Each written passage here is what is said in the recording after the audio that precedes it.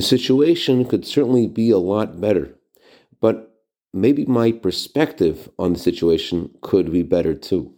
Good morning. I want to share with you a letter that the Rebbe wrote to someone who was having a very hard time. I'm going to paraphrase from the original Hebrew. It's apparent that you need to add to your trust in God, so that should be the way it's meant to be. The way it's meant to be is that you feel that God isn't only the one who takes care of the world at large, but He takes care of each of us individually, including you and your family.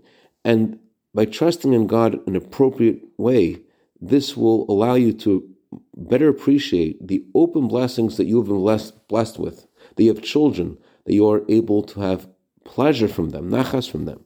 This will minimize the amount of worry that you experience for unfortunate events that have happened to you. It's also worthwhile that without taking a vow, you should start your day after praying with a talit and a tefillin that have been checked to make sure that they are kosher, to give a few coins to a charity box. This will remind you that there are many people whose situation is such that they need your assistance, and God has chosen you as His emissary to provide His assistance to them. Although God could have helped them directly, because God has many ways of helping people, He chose you to be His emissary to help them.